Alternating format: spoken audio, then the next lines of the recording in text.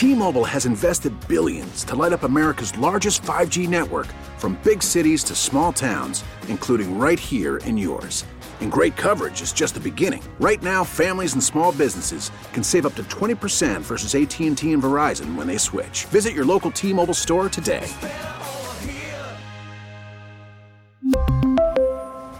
Plan savings with 3 lines of T-Mobile Essentials versus comparable available plans. Plan features and taxes and fees may vary. We get it. Attention spans just aren't what they used to be. Heads in social media and eyes on Netflix. But what do people do with their ears?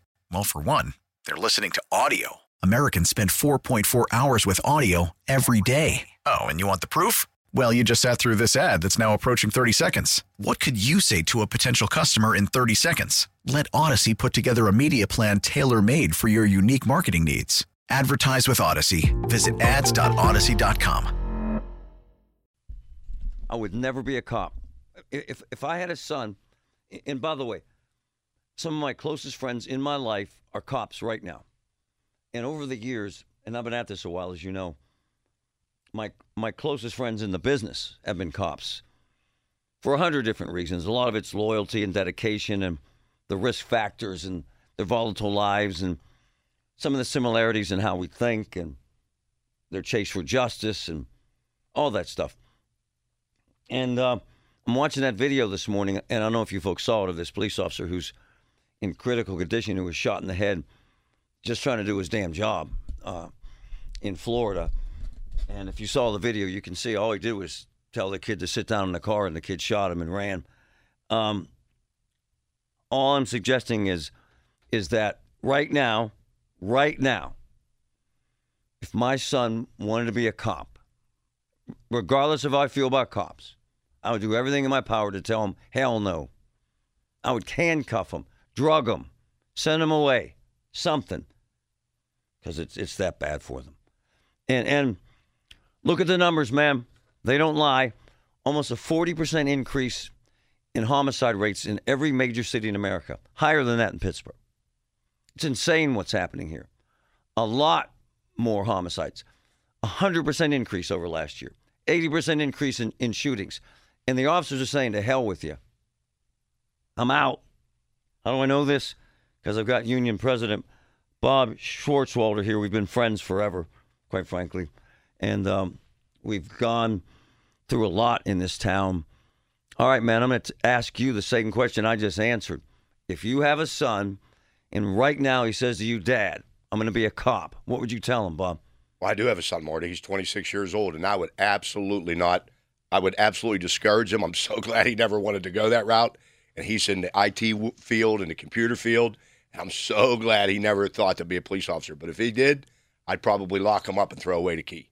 And by the way, we've known each other for a long time, man. You have never said that before. Correct. And the reason being is because I've spent 33 years in this business and 14 years in the military business, which I would never discourage anybody from the military because it's treated differently.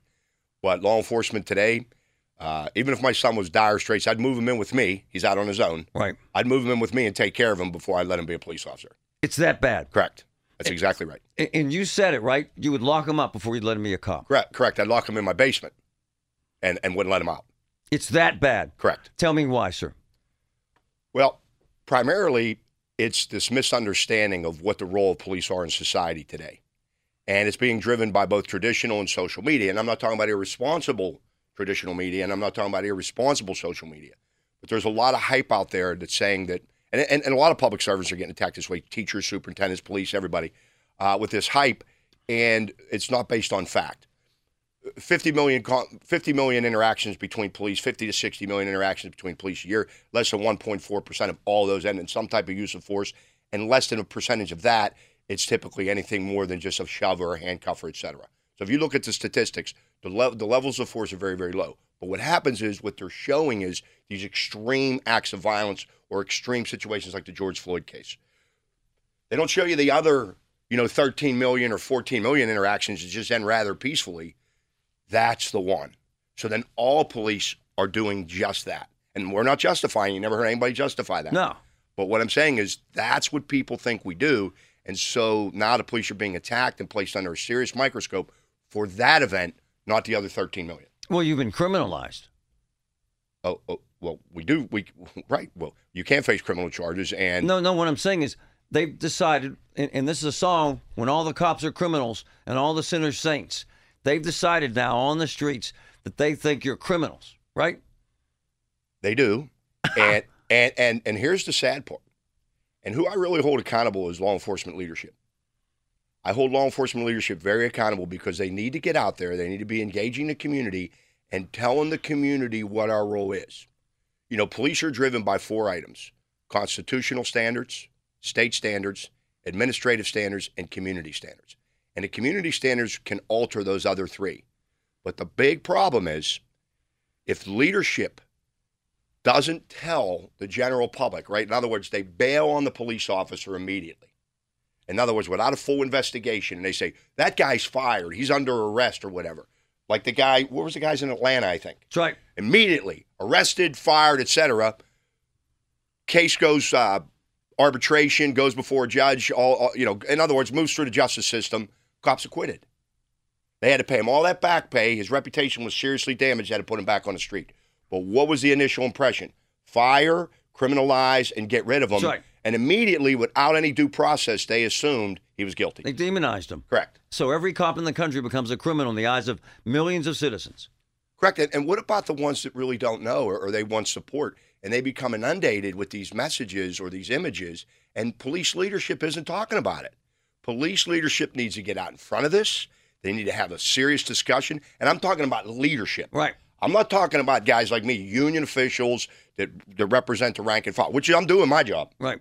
You know, anytime the media contacts me, I respond about a situation.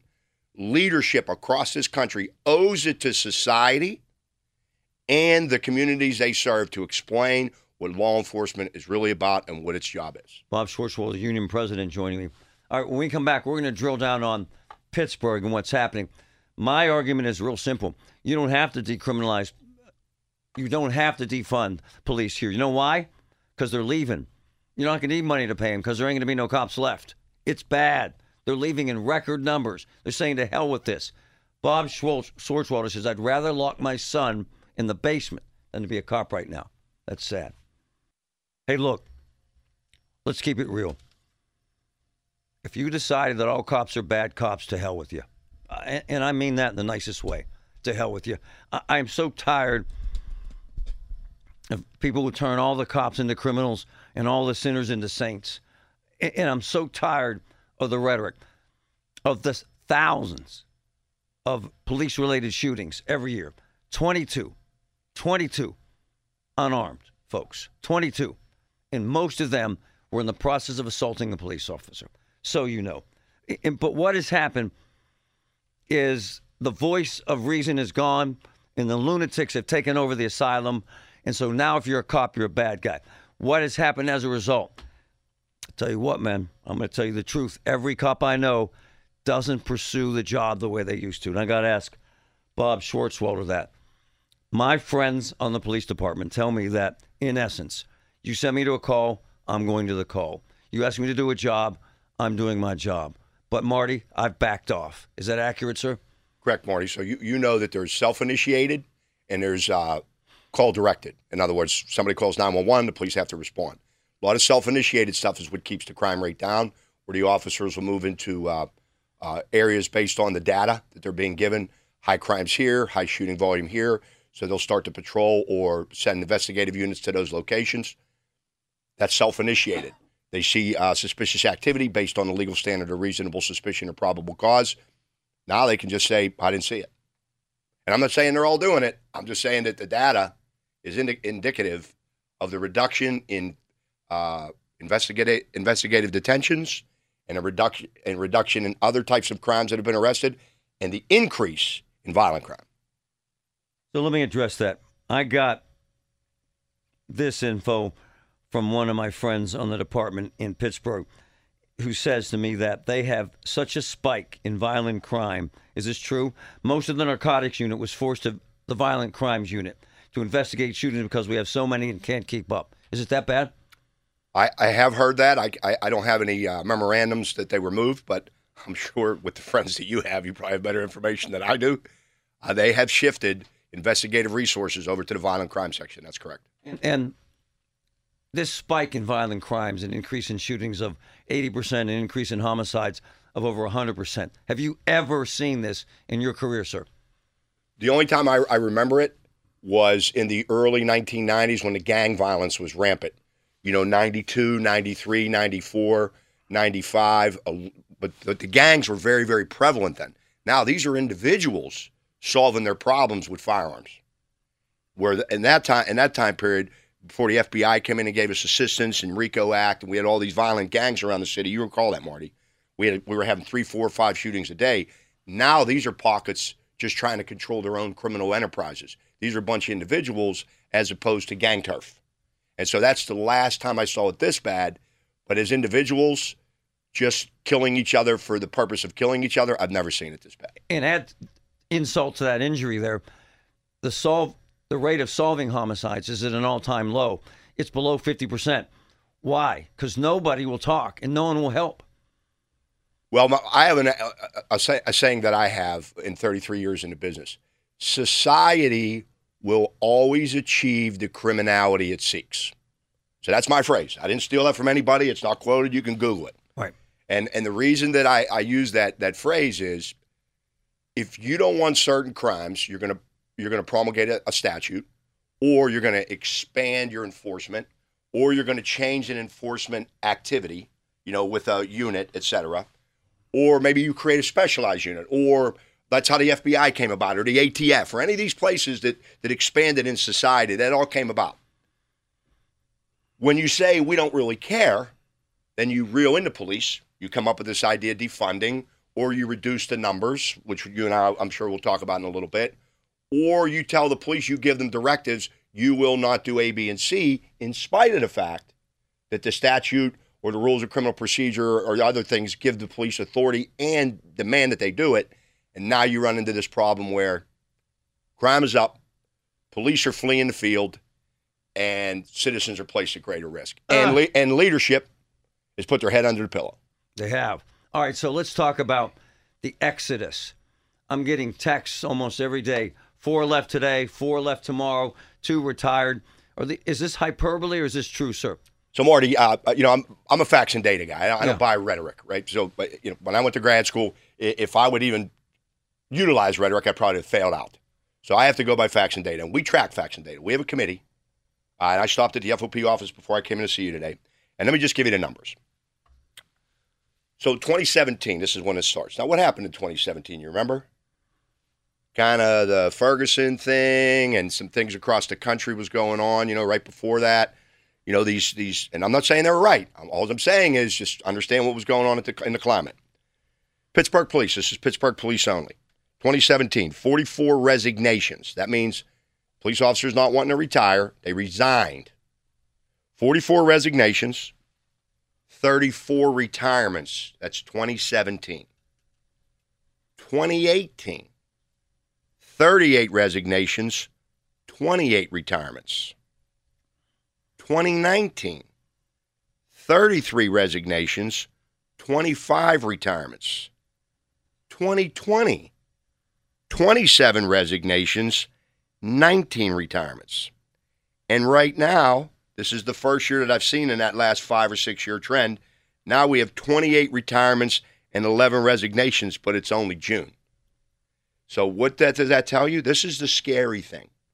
When resignations outpace retirements, that's scary because these are professionals, and this different generation of an officer that says, I don't need this headache. I'm out of here. This BS. Right, I'm out. I'll go work construction. And they're not all leaving for law enforcement jobs.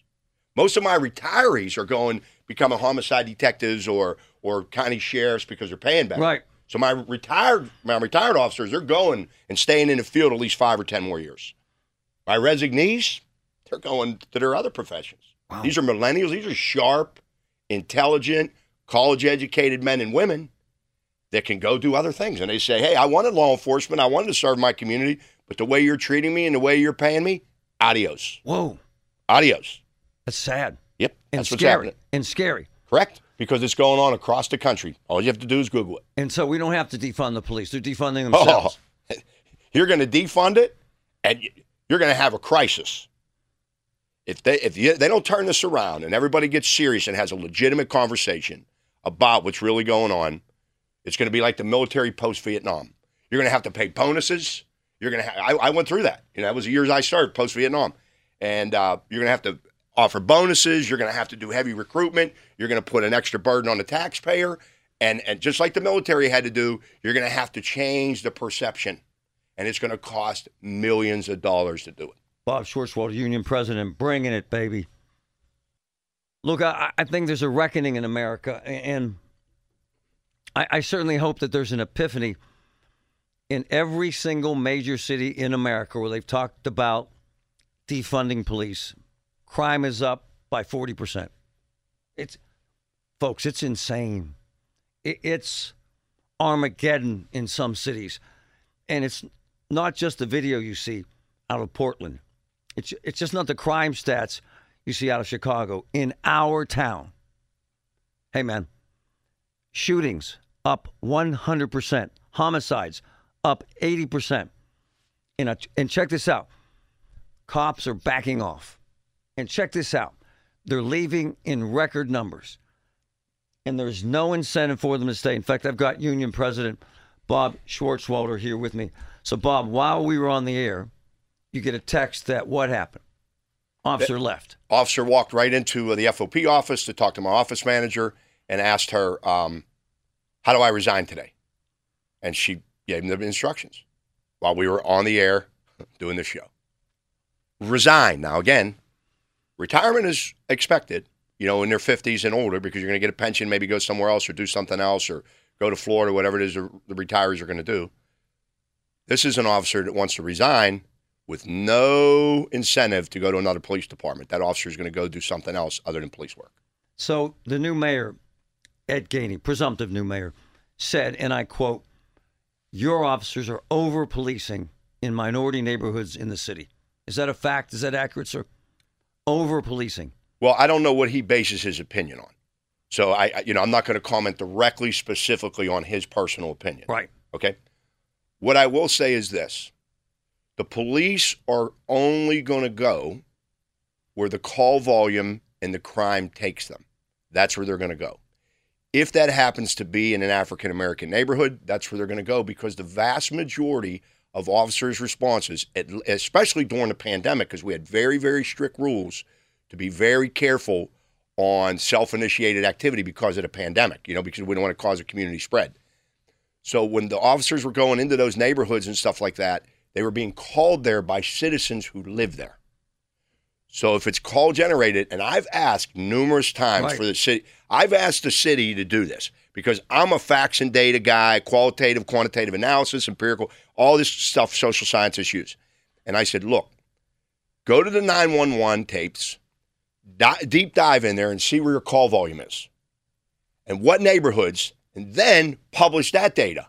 Because right now, it's everybody's opinion. But we as a society, especially academics, social scientists, et cetera, should be giving the public the real data, not opinions. So what you're saying is what I say. If a house is on fire, you put out the damn fire. You don't send the fire trucks to the neighborhood where there's no house on fire, sir. That is correct. What's going to drive law enforcement response is data. And for people to think that we haven't evolved in the last 40 or 50 years with this, and this is where I hold leadership accountable. They have analysts to analyze this stuff. They need to analyze. They're paying them pretty decent, too. So analyze it and publish the real data. For example, Marty, on my regular job, I'm a firearms instructor, okay, right now, and tactics instructor. So one of my intel analysts send me the data every year on situations where my officers respond and they recover rifle ballistic evidence. Right? Because everybody said when we armed our officers with rifles, we would disparately use that rifle against people of color. Right. Okay? Because, it's a new system and stuff like that. Well, the data doesn't back it up. We've had like maybe 3 rifle shootings, and the predominant rifle shootings were the ones at Tree of Life. That's where the biggest one happened because they got in a gunfight at Tree of Life and the SWAT unit. So with that data, I prove that there's a massive amount of people getting shot. 25 to 30% of people getting shot in the city of Pittsburgh are getting shot with rifles by bad guys. Right. Okay, so you need it because you have to be able to respond to that threat. Without it, you're at a disadvantage. Let's talk about downtown. Sure. It's changed dramatically. Okay. My wife has friends that are afraid to walk to their cars, harassed. I saw it firsthand, quite frankly. I was down there. We were harassed, and folks are crapping on the streets, urinating on the streets. It's disgusting what's happened downtown. I have 20 videos sent to me by your guys showing me folks ODing and throwing up in aggressive panhandling. So the citizens say, why won't these police arrest them? Because I'm told the mayor says you better not. Well, first of all, the fact of loitering or and a lot of these people are, as you all know, they suffer from some level of mental illness. Yes, sir. So what they want to do is, at least the progressives, for lack of a better term, want to remove that mission from law enforcement. Okay, police have no problem with that. Go ahead. But here's the downside of that. You better staff it. You better fund it. It better be able to operate 24 hours, 7 days a week, 365 days a year. So where are you going to get the money? If you're going to take that, and again, how can you figure this out? Go to your data set, figure out how many are mental health calls, right, based on your data, and then say, okay, if 40% is mental health, you take that call volume away from the police. But remember, though, don't call the police for that because the 911 operator says, oh, we don't respond to that. So you have to call, whatever you want to call that unit, right? Whatever you want to call that mental health unit, you do that. But what the city did in response to this many, many years ago in other cities, they created the CIT version, right? The crisis intervention teams and trained officers in CIT, mental health, and all this kind of stuff. And so we adapted to the program. Well, they don't want police going to that now. Wow. So if you don't want them going, I'm fine, but you better figure out a way to fund it and staff it. Bob Schwartzwalder joining me, union president, folks. Great stuff. We'll be right back. So I'll tell you what is scary. I think so. The Police Citizens Control Board. So they're going to they're going to elect a bunch of amateurs, if they can, and they're going to hire, fire, and discipline cops. My man, that says danger. That's scary to me. What do you say? So what we already have, Marty, and I don't know if you're aware of it, we already are in litigation. I filed a grievance based on our contract states that an officer cannot be compelled to testify before the Citizens Police Review Board. Right. Okay, because we have Office of Municipal Investigations and the Chief's Office can compel a statement. I don't know if your listeners know this. The department can compel a statement from an officer without any Miranda warnings at any time for what the officer just performed. If the officer refuses to answer those questions, the officer can be fired on the spot. They could appeal it all the way to the U.S. Supreme Court, and the U.S. Supreme Court would uphold that termination immediately, right then. So if the chief walks in that door right now, says, hey, Bob, you're going to give me this statement right now, right here on your show, and I give it to him, we'd have to go off air, and I don't do it, I can be fired. So now what they want to do, and this is what we did with the Citizens Police Review Board, and I will probably be forced to do it with this new group, is you want to engage in discipline, which is a mandatory subject of collective bargaining, and you have to bargain that into the contract. If you fail to do that and fail to bargain that into the contract, it's going to fail. And it happened in Florida, it happened in Colorado, and it happened in other states where the Supreme Courts of those states threw out those bodies, threw them out, said you can't compel the officers to go give statements to those bodies when they have their own internal investigative process that is governed by the U.S. Supreme Court. I got to ask you before you go, and Sure. I'm out of time, but I need to know. I think because of what we just stated, the resignations, the indignance and indifference, the lack of enthusiasm by some officers in pursuing crimes, I think citizens in the city are at greater risk than they ever have been. Do you agree or disagree? Based on, some of the theoretical things that we've discussed here and some of the actual practices that are occurring, I do believe that they are at a greater risk. And the only way to change it, in my opinion, and this is strictly Bob Schwartzwalder's opinion, leadership's got to step up. They got to capture the data. They've got to tell the public what's really, really, really going on here and stand behind it, regardless of them putting their own careers on the line. Because that's what being a leader is, Marty. That's why I do your show. My officers that I represent and elected me to this office expect me to come on shows like this and tell it like it is. And I don't get paid nearly the six figures that a lot of these chiefs get paid.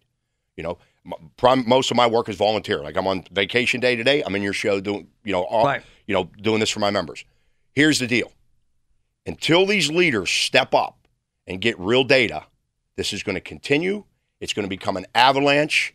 The young officers are going to flee the field. You're going to have a crisis in policing, and the crime wave is going to continue. Bob Schwartzwald, thanks, my man. Thank you for having me, Marty. Man, strong stuff. We really need new phones. T-Mobile will cover the cost of 4 amazing new iPhone 15s, and each line is only $25 a month. New iPhone 15s? It's better over here. Only at T-Mobile, get 4 iPhone 15s on us and 4 lines for $25 per line per month with eligible trade-in when you switch. Minimum of 4 lines for $25 per line per month with autopay discount using debit or bank account. $5 more per line without autopay, plus taxes and fees. Phone fee at 24 monthly bill credits for well-qualified customers. Contact us before canceling account to continue bill credits or credit stop and balance on required finance agreement due. $35 per line connection charge applies. See T-Mobile.com.